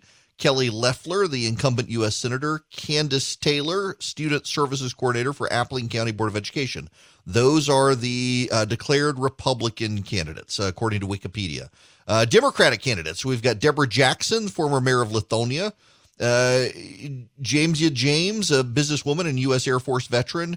Tamara Johnson Shaley, a businesswoman and frequent candidate. Matt Lieberman, businessman, activist, son of Joe Lieberman, former U.S. Senator from Connecticut. He was also the headmaster of a private school in Atlanta. Joy Felicia Slade, a physician. Ed Tarver, the former U.S. attorney for the Southern District of Georgia. Raphael Warnock, the pastor at Ebenezer Baptist Church. Richard Dean Winfield, a professor and candidate for the 10th Congressional District. Who is this guy? He's an American philosopher, distinguished research professor of philosophy at the University of Georgia. Okie dokie. And then let's see. For the Libertarian Party, we've got Brian Slowinski. He was a candidate for the 10th Congressional District for the Republican nomination 2014. And then independent, the Green Party, John Fortune, John Green Fortune, I guess his name is. Okay. And then the independent candidates, Al Bartel, businessman, former Republican, candidate and Vietnam Air Force veteran. Alan Buckley, attorney, accountant, Libertarian nominee for the U.S. Senate in 2004, 2008, 2006. I'm sorry, Alan, I don't mean to laugh, but that's funny the way this lists for me. Attorney, accountant, and then the Libertarian nominee for the U.S. Senate in 2004, 2008, and 2016, and nominee for lieutenant governor in 2006. Michael Todd Green and Rod Mack as a write-in candidate, a member of the city of Hapeville Board of Appeals and candidate in the 2018 gubernatorial election. Okay. And then Valencia Stovall, who is a state representative. Those are the independent candidates there. Okie dokie. I, my friends, am unpersuaded that many of these people will ever get traction. And, that's one of the hardest things, just as an aside, about being in the military. Good gracious. I'm looking at one of these guys' bios and it slips out. And this is why you have to be careful what you're looking at while you're talking. Being in the media and dealing with candidates and trying to decide on the credibility of candidates, of who do you interview. You've got 21 of these candidates and you can't tell me that 3/4 of them are going to do anything.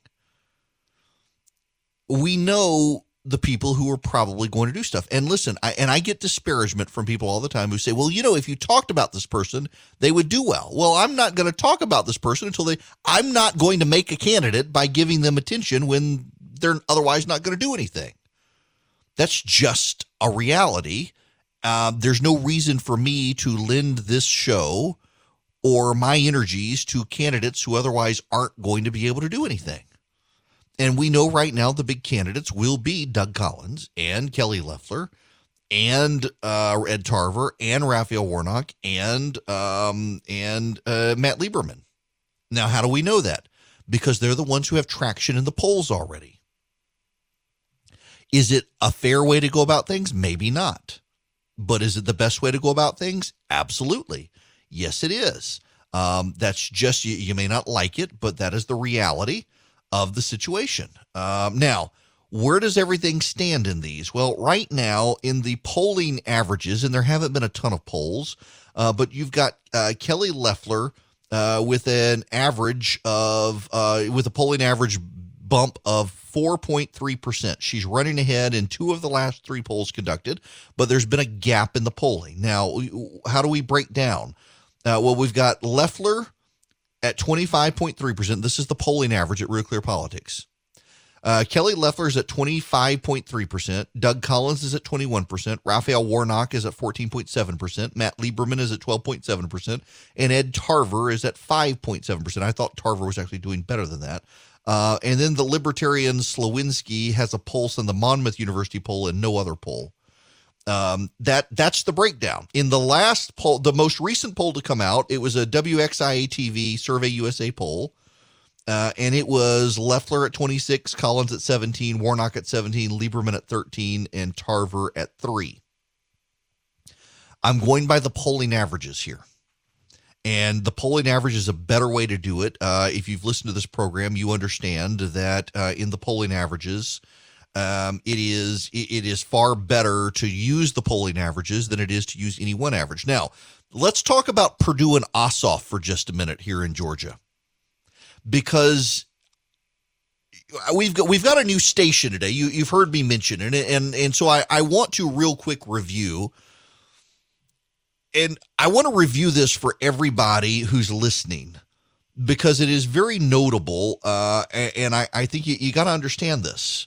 When you look at races in the past in Georgia, whether it is for president or for governor or for the Senate, when you look at Senate races and the like, historically in Georgia, you have a time in the race where the Democrats have a pretty good lead, and that tends to be in the summer. So, for example, when you go to August of 2016, Hillary Clinton, there were several polls that came out at the beginning of August that gave Hillary Clinton a lead in Georgia. When you go to the Nathan Deal, Jason Carter race, there were a number of polls in July and August where Jason Carter had a lead. For example, the WSB TV landmark poll had Jason Carter up 7 points in July. And then in August or September had him up 3. And then you get to CNN in October and had Carter up 2. Now, most of the polls had Deal ahead, but a good number of them, credible polls, actually had him ahead. When you go to the Romney-Obama race in 2012, you actually had, there were some times where Romney was, for example, only had a 3-point lead. You go to the Nathan Deal, Roy Barnes race in 2000. When was that? In 2006? And you have 2000, 6, 7, 8, 9. No. That was 2010. I don't know. Anyway, when you go to that race, you had a time where Roy Barnes was ahead. And you see this repeatedly in Georgia. In 2018, there was a time during the July, August, September period where Stacey Abrams regularly led Brian Kemp in polling. In 2016, there was a time in the late summer, early fall where Hillary Clinton was ahead of Donald Trump briefly. In 2014, there was a time where Michelle Nunn led David Perdue, and there was a time where Jason Carter led Nathan Deal. And this happens consistently in Georgia in the late summer, early fall. Part of it has to do with Republican voters typically don't answer phone calls from people that they don't recognize on their phones. It has to do with the fact that during the late summer, early fall, Republicans tend to be on vacation more so than Democrats, so they have to try harder to fill that pool of people who respond as Republicans, and oftentimes they get more moderate people who aren't necessarily Republicans but say they are. And the polling shows in Georgia reliably in 2006, 8, 10, 12, 14, 16, and 18 that in the late summer, early fall, the Democrat tends to have a slight edge on the Republican in Georgia. And then the world reverts. This is why it's a problem for Jon Ossoff in Georgia. Let me give you all of the polling that we have thus far. From June, Fox News, Perdue up 3. From OAN Gravis in beginning of July, Perdue up 5. From Monmouth University at the end of July, Perdue up 7.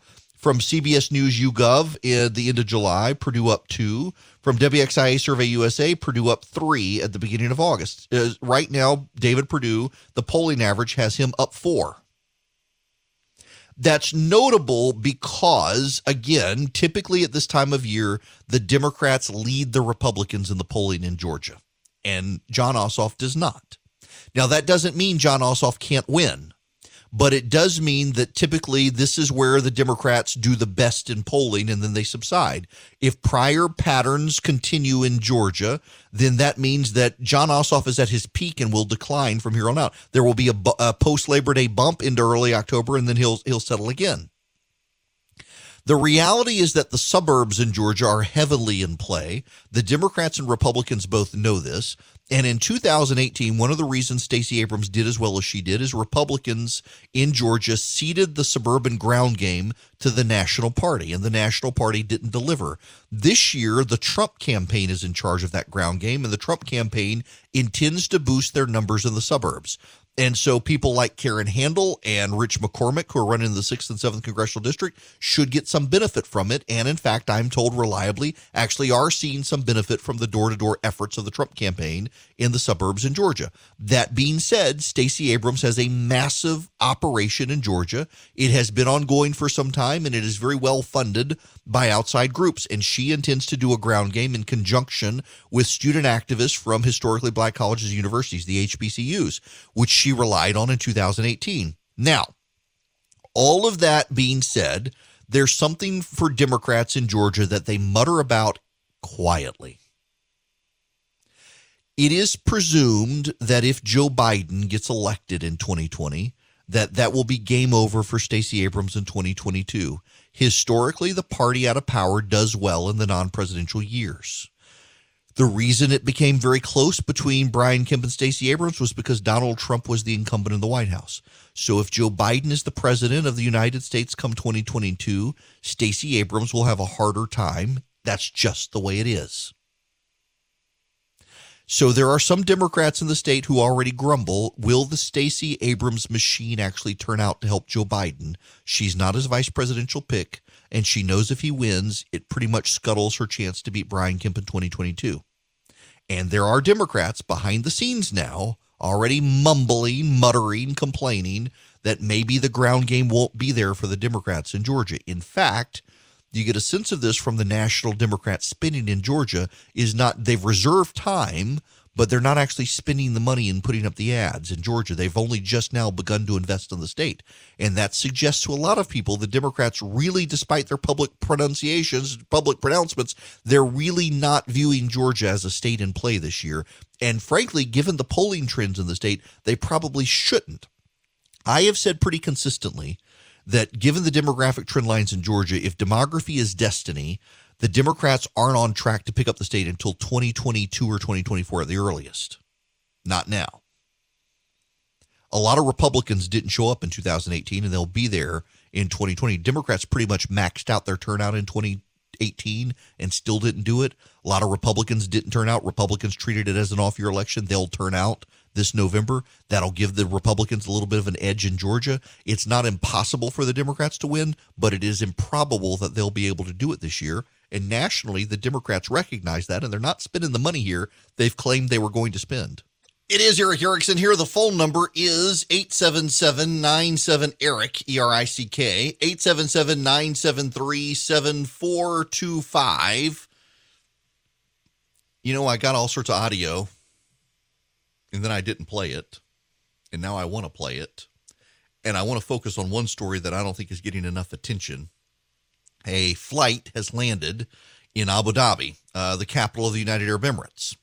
It is a flight from Tel Aviv in Israel, and that's a really big deal. Here's Benjamin Netanyahu. Yet we could not seal this historic peace with the Emirates and with others that are in line without the tremendous support of our great and loyal friends from the United States of America.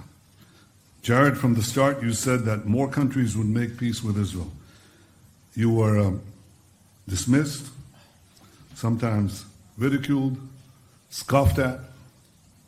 Well, I'm glad, I'll be charitable, I'm glad that those critics have been proven wrong, dead wrong. It's true that some countries still hold out, making the perfunctory statements in support of Palestinian demands, but we know that reality has changed because we have changed it. We are changing it as we speak. And I want to thank you for everything that you are doing in this regard. The president really hasn't gotten a lot of credit for the Israel-UAE peace deal. In fact, CNN did a 10-minute segment within days of the story breaking and never mentioned that the president is the one who negotiated this. Jared Kushner helped negotiate it, and there's been a lot of ridicule in the press because of that. And I don't think we can underestimate the fact that this president actually did negotiate a peace deal in the Middle East and got the Israel and the United Arab Emirates to publicly acknowledge what has privately been the case for some time, that they are now, to some degree, working together. And it has brought on Bahrain and it has brought on Oman as well. Now, I need to put some perspective on this, and I mentioned this before. I grew up in Dubai, grew up in the Middle East, grew up in Dubai, and when I was growing up in the 1980s in Dubai, any reference to Israel was redacted. Israel did not exist in our textbooks. Pages were torn out, or pages had black ink covering them, to the extent that there were maps of the eastern part of the Mediterranean. It either said Palestine or it was blacked out. You didn't know what was south of Lebanon. All of that goes away. When I was a kid, you couldn't travel from Dubai to Israel in any way, shape, or form. If the stamp for Israel was in your passport, you couldn't get into the United Arab Emirates. You weren't allowed to, and that was the way it is in all Middle Eastern countries. Israel, for all intents and purposes, didn't exist. You couldn't make a phone call from Dubai to Tel Aviv. It would not work. Now, not only can you make those phone calls, but you can fly between those countries. That is a really big deal. Oman and Bahrain are coming online as well, supporting Israel. Today, a flight landed for the first time from Israel to the United Arab Emirates. That has never happened before.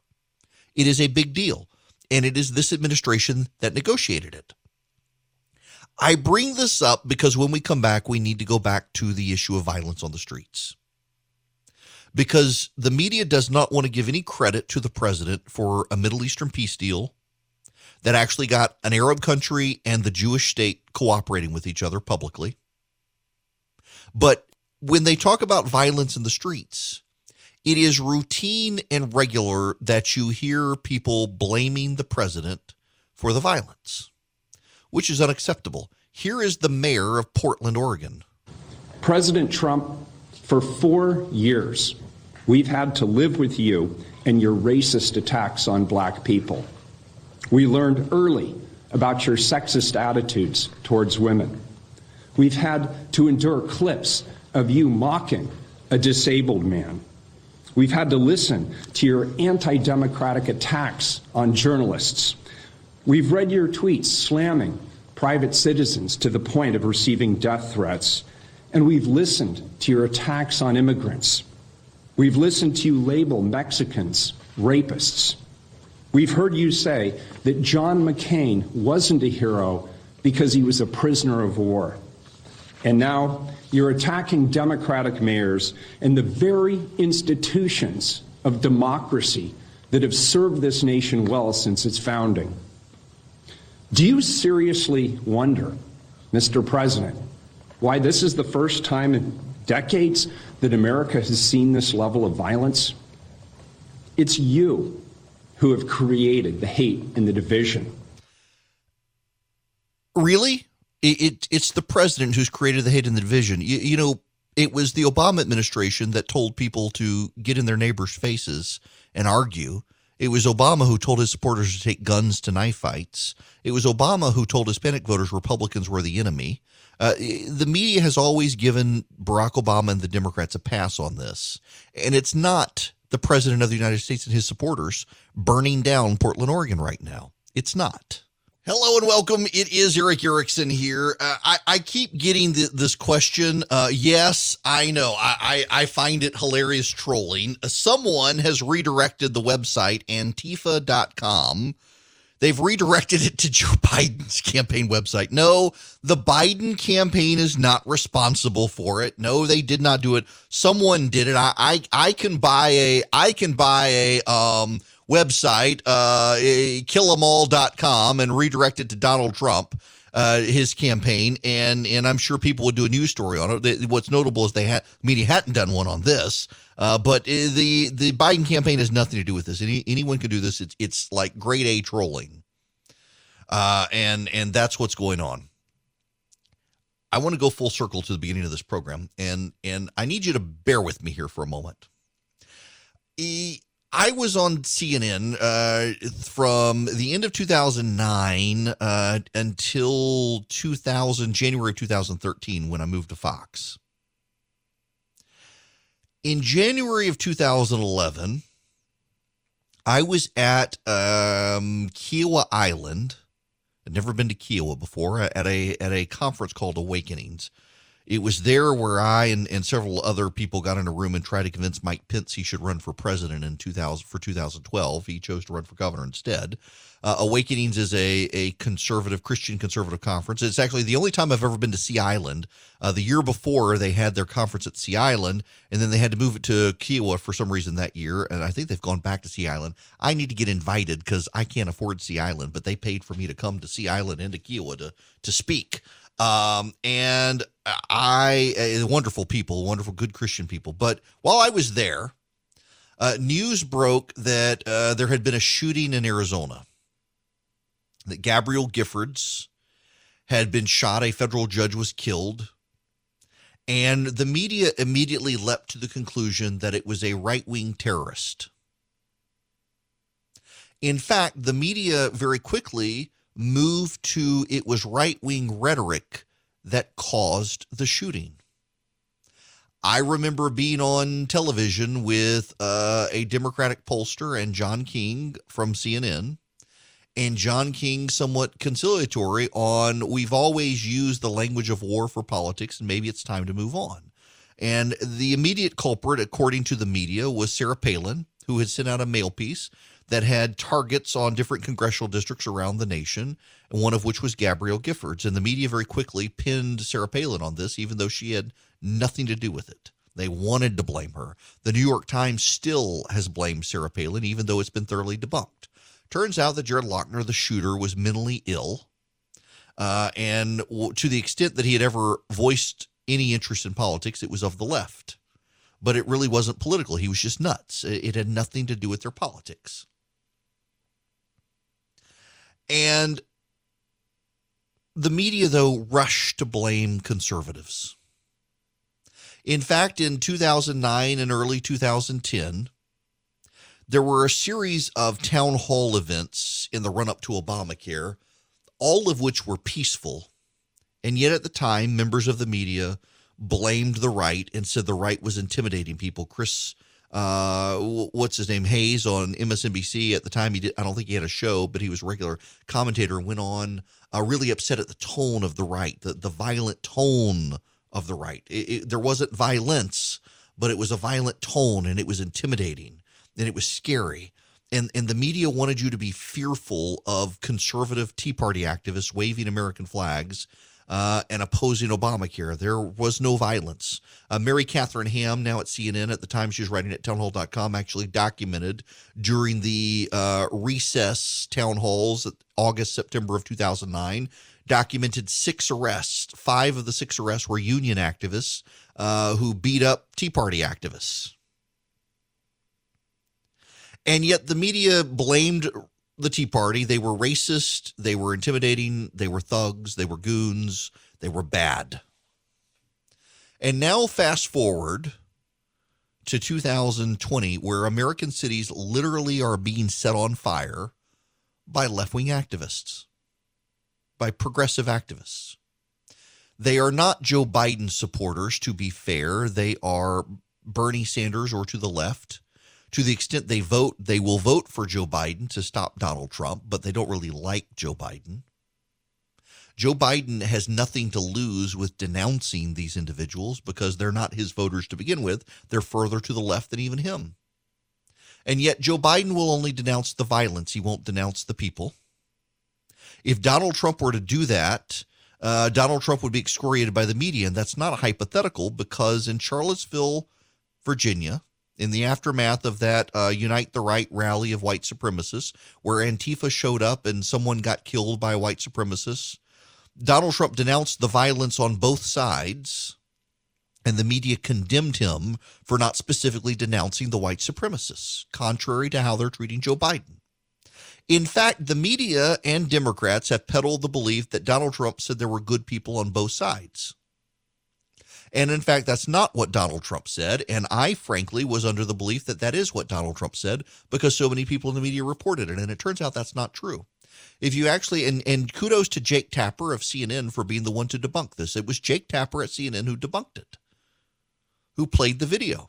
The president denounced actually the white supremacists that the media said he did not denounce, and said beyond the white supremacists, there were people there on both sides, good people on both sides, who were protesting in their own way, separate from what the white supremacists were doing. And there were good people on both sides, on the left and the right. But the media would have you believe that he was supporting the white supremacists by calling them good people. He did not do that. Jake Tapper of CNN debunked this. And yet it continues on in the media as a myth. Well, here comes Joe Biden denouncing violence, the violence and the riots, but he won't actually denounce Antifa. He won't denounce the actual violent people, just the violence in generic terms. And the media is willing to give him a pass in the way they never would the right. This is a clear double standard by the media in America today. It is a clear double standard in how they attack the Republicans and attack individuals and attack whole blankets of conservative supporters during the Tea Party days, and they won't do it now. And the Democratic politicians do it as well. Let me play you this clip by Amy Klobuchar. Listen to this very carefully. Well, my first reaction is, and I have long condemned looting, violence, threats. That's not peaceful protest. And I don't care who's engaging in it, you condemn it. And of course, Joe Biden has clearly condemned it. But let's step back. This isn't just happening in one place. It's happening all over the country. It is happening under Donald Trump's watch. What is going on? We have innocent people like George Floyd shot by police. We have what happened in Kenosha. And then we have a president that literally stands on the people's lawn in violation of the Hatch Act, stands on the lawn with a bunch of pageantry and a bunch of fancy clothes with arias playing from the balcony and says, oh, do you want to be more safe? We are not safe in Donald Trump's America. Now, actually, you are safe in Donald Trump's America. It's in Democratic-run cities where you're not safe. There may be 1,000 violent protesters around this country, and they're all in deeply progressive cities protesting. They're not protesting in Macon, Georgia. They're not even protesting in Atlanta, where the governor very wisely put the National Guard on alert before the Antifa could move in. They're not protesting in Birmingham, Alabama. They're not protesting in Sacramento, California. They're not protesting in Dallas, Texas. They're protesting in deeply progressive enclaves. But notice what Amy Klobuchar does. She does what the media does. She takes it back. It's all Donald Trump and Donald Trump's rhetoric. Let the record show. In 2008, candidate Barack Obama told his supporters they needed to start taking guns to knife fights. The media said nothing. Let the record show. It was Barack Obama who actually committed an office led by Linda Douglas, formerly of ABC News, where you could forward emails that your neighbors and others sent that supposedly lied about Obamacare. Turn in your neighbors for lying about Obamacare, and they would set the record straight. Let the record show it was Barack Obama who encouraged people, his supporters, to get in their neighbor's face and argue. That's actually the words Barack Obama said, get in your neighbor's face and argue. And the media gave him a pass. Let the record also show it was Barack Obama who told Hispanic voters the Republicans were their enemy. And let the record show it was Joe Biden, then Vice President of the United States, who told black voters Republicans wanted to put them back in chains. And the media said nothing. The media said nothing. And now it is left-wing agitators who are burning down American cities. And who does the media blame? Donald Trump. It is left-wing agitators shooting at Trump supporters. And who does the media blame? Donald Trump. I want to play you two clips. This is from Dana Bash on CNN, who I know I like and I deeply respect, but I need you to listen to this. This is Adam Schiff talking. Do you have any reason to believe that Russia is trying to fuel some of the civil unrest in these cities via social media or other methods? In terms of what we can expect from the Russians or what the Russians are doing, the Russians 4 years ago, Dana, exploited Black Lives Matter. They set up their own false flags online to try to divide people along racial lines. Are they doing it now? And we have to, They are, once again, doing their best in social media, in their overt media, and other means to grow these divisions again. And I think that most pernicious, we have to worry about their aggravating these tensions in our cities. We also have to worry about the Russians pushing out the president's false narratives about voting by mail. But finally, on the protest, Dana, I want to underscore something that you were asking Senator Johnson about, and that is the president is willfully fanning the flames of this violence. As his own advisor, Kellyanne Conway, said last week, they believe the violence is helpful to them. That was him speaking for 1 minute and 5 seconds. Now listen to Dana Bash talking to Ron Johnson about the Russia situation. It's how the media and how Democrats have taken that and basically done Vladimir Putin's work for them. This is about the Constitution and the oversight responsibility that people like you in Congress have. Shouldn't you have the opportunity to question people who are working on securing the elections, which are happening now? We do, and we will. And we all know what Putin is doing. China wants Biden to be the next president. We understand that.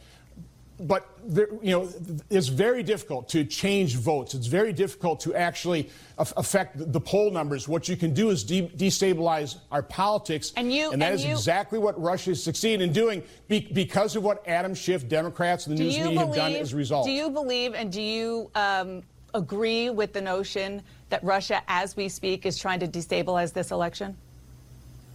Yeah, they always have. They always will. Yeah, yes. Again, I held hearings on this a couple years before the 2000. That was the same amount of time. Ron Johnson speaking. How many more times he was questioned? Notice the fallback here as well. Is Russia, Russia, Russia? It's not the activists and the agitators who are responsible. And that's actually the thing that makes me mad about all of this.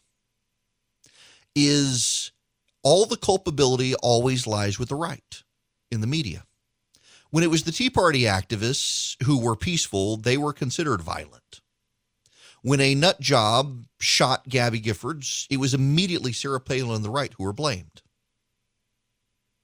Here, you have actual progressive activists and Antifa supporters burning down businesses in American cities and shooting people. And it's Donald Trump's rhetoric, or it's the Russians. It's not the actual agitators. When Joe Biden comes out and condemns the violence, he condemns the violence, not those people committing the violence. He does not name them. When Ted Wheeler, the mayor of Portland, Oregon, comes out, he says it's Donald Trump who's exacerbating the tensions. How? Donald Trump can't exacerbate the tensions. Why is it that Barack Obama can come out and tell people to get in their neighbors' faces and that Republicans are the enemies, and you don't see Tea Party activists burning down neighborhoods in America? But you see left-wing activists burn down streets in America, and it's the right's fault. It's Donald Trump's fault. That is called a double standard. That is hypocrisy in the media. They refuse to hold the left to the same standards they've always held the right. You will recall several years ago, a man tried to fly a plane into the IRS building in Texas as a protest, and he was immediately presumed to be a right-wing activist. It turned out that he was a Marxist activist. You'll recall several years ago there was a shooting outside the Pentagon at the bus stop. The person was immediately presumed to be a right-wing activist. Turned out he was a left-wing activist, and the media just completely went away. Remember the Discovery Channel? The guy took hostages at Discovery Channel? It was immediately presumed by major blue check marks on social media that this must be a right-wing person who did this. It turns out it was a left-wing anarchist who believed Al Gore wasn't doing enough to stop global warming, and the Discovery Channel was covering for corporate America. The story was dropped from the headlines. Time and again, James Hodgkinson. When it turns out James Hodgkinson was a Bernie Sanders supporter, the media dropped the story. Had he been on the right, it would have been a multi-week phenomenon of investigating who this guy was. And now you've got Democratic senators like Chris Murphy from Connecticut who are inflaming the next generation of James Hodgkinsons, and notice the media isn't saying anything. Let me read for you the tweet from Chris Murphy. This is a tweet from a senator, a United States senator. Can we take the gloves off and tell the truth? Trump is deliberately killing people. He holds rallies where people get infected. On Thursday, no social distancing or masks, sending a clear message the CDC should be ignored. His plan is to kill people. Let's just say it. If a Republican said that, you would be in a multi-day festival of inquiry from the media, and instead they're giving this guy a pass in the same way they gave Nancy Pelosi a pass the other day for calling Republicans the enemy, of the people. They constantly give Democrats passes on rhetoric they would never give Republicans passes for. They constantly highlight right-wing protesters as violent and actually ignore the actual violence from left-wing protesters. There is a double standard here, and that in and of itself helps perpetuate and fuel what's happening in the country. And the fact that the media won't own up to it and turns a blind eye to it and defends themselves is another reason left-wing agitators can burn down America and get a pass without anybody paying attention to it, unless people like Donald Trump speak up and point out what's happening, and then suddenly it's his fault for daring to point out who's doing it. This hour of the program is brought to you by True Precision. They made my concealed carry gun. Well, they didn't make it. I've got a Glock 43X, but they upgraded the heck out of it, and they can do the same for you. If you're interested in upgrading, modifying your handgun, you need to go to true-precision.com. They're a Georgia-based company. They can help you anywhere nationwide, though. And what you do is you go to true-precision.com, and they have slides and barrels. You can upgrade triggers. They do Glock, S&P, and a few others. Let's see, I'll give you the list, true-precision.com. They do all the fancy ones, and they keep adding others. I'm sorry, I said SB, SIG, M&P. Glock, SIG, M&P, those are the big ones that they do for barrels. You can get slides for the Glock and the SIG. You can get titanium side plates. You can get their Axiom triggers. They do just gorgeous work, and I do mean gorgeous. You take a gun out that they have modified for you, and you get compliments, and you get questions. Where did you get this? Happens with me every time I go to the gun range. Like with Dynamic Money, True Precision is actually, I was a customer of theirs before they were an advertiser, and I love them. Did not hesitate when they reached out and said they wanted to advertise on the show. It's like, I can sell your product because I love my Glock 43X that I worked with them to build. Now, if you want to, here's what you do. You go to true-precision.com. Get on their website, true-precision.com. You pick the barrel, pick the slide plate, slide plate, if I can talk. I'm half Swedish, half Cajun. Language is a problem. Pick one of their triggers. You upgrade your gun. You can order their parts online. When you check out, if you put Eric in at checkout, you get 10% off. ERICK. Remember the C and the K, best of both worlds. You do that, and man, I've got my 43X that I got from them. I've got a camo slide, and the barrel is modified. The thing is just awesome. I love it. Deadly accurate. And, the last thing the bad guy sees before you pull the trigger is, that's a pretty cool looking gun. Home protection. My great concealed carry, true-precision.com. Thanks to them for sponsoring the program. So I got to wonder, is there a silver lining in everything that's been going on with COVID-19? I know so many people who are pulling their kids completely out of school and are homeschooling their kids now, or they're sending their kids to a private school or a collaborative effort of homeschool parents. And part of me just thinks that pulling your kids out of the indoctrination programs of so many public schools nationwide is actually a good thing, and long-term will benefit the success of this country as parents are taking the education of their children into their own hands, those who can. It's something we got to work on, though, for those who can't. How do we improve those systems? Food for thought that we're going to have to delve into here later on the program. We are out of time today. I will talk to all of you guys tomorrow. Have a great rest of the day.